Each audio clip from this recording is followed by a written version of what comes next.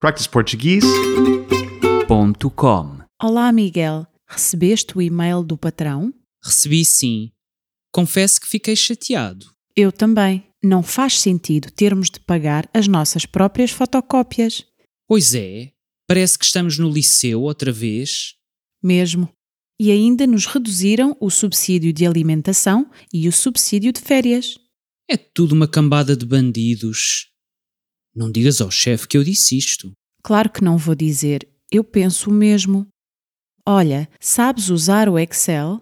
Sim, tenho formação em Excel. Podes ajudar-me a formatar estas tabelas? Claro, deixa cá ver. Pronto, já está. Obrigada. Este projeto está a dar cabo de mim. Qual é o projeto? É aquele para a Mitsubishi. O que é que se passa? Eles enviaram os ficheiros em japonês e o nosso tradutor está de férias. De férias preciso eu. A quem o dizes? Na semana passada fiz horas extra todos os dias. Já não aguento. Eu também.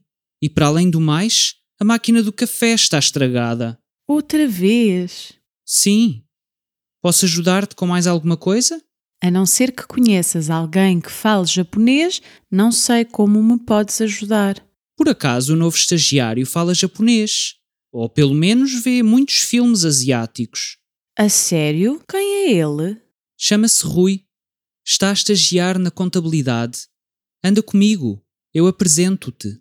Deixa-me só imprimir estes documentos. Feito. Vou só agrafar. Onde é que está o agrafador? Está ali ao lado das canetas e dos clipes. Ok, já está agrafado. Vamos lá conhecer esse estagiário. practiceportuguese.com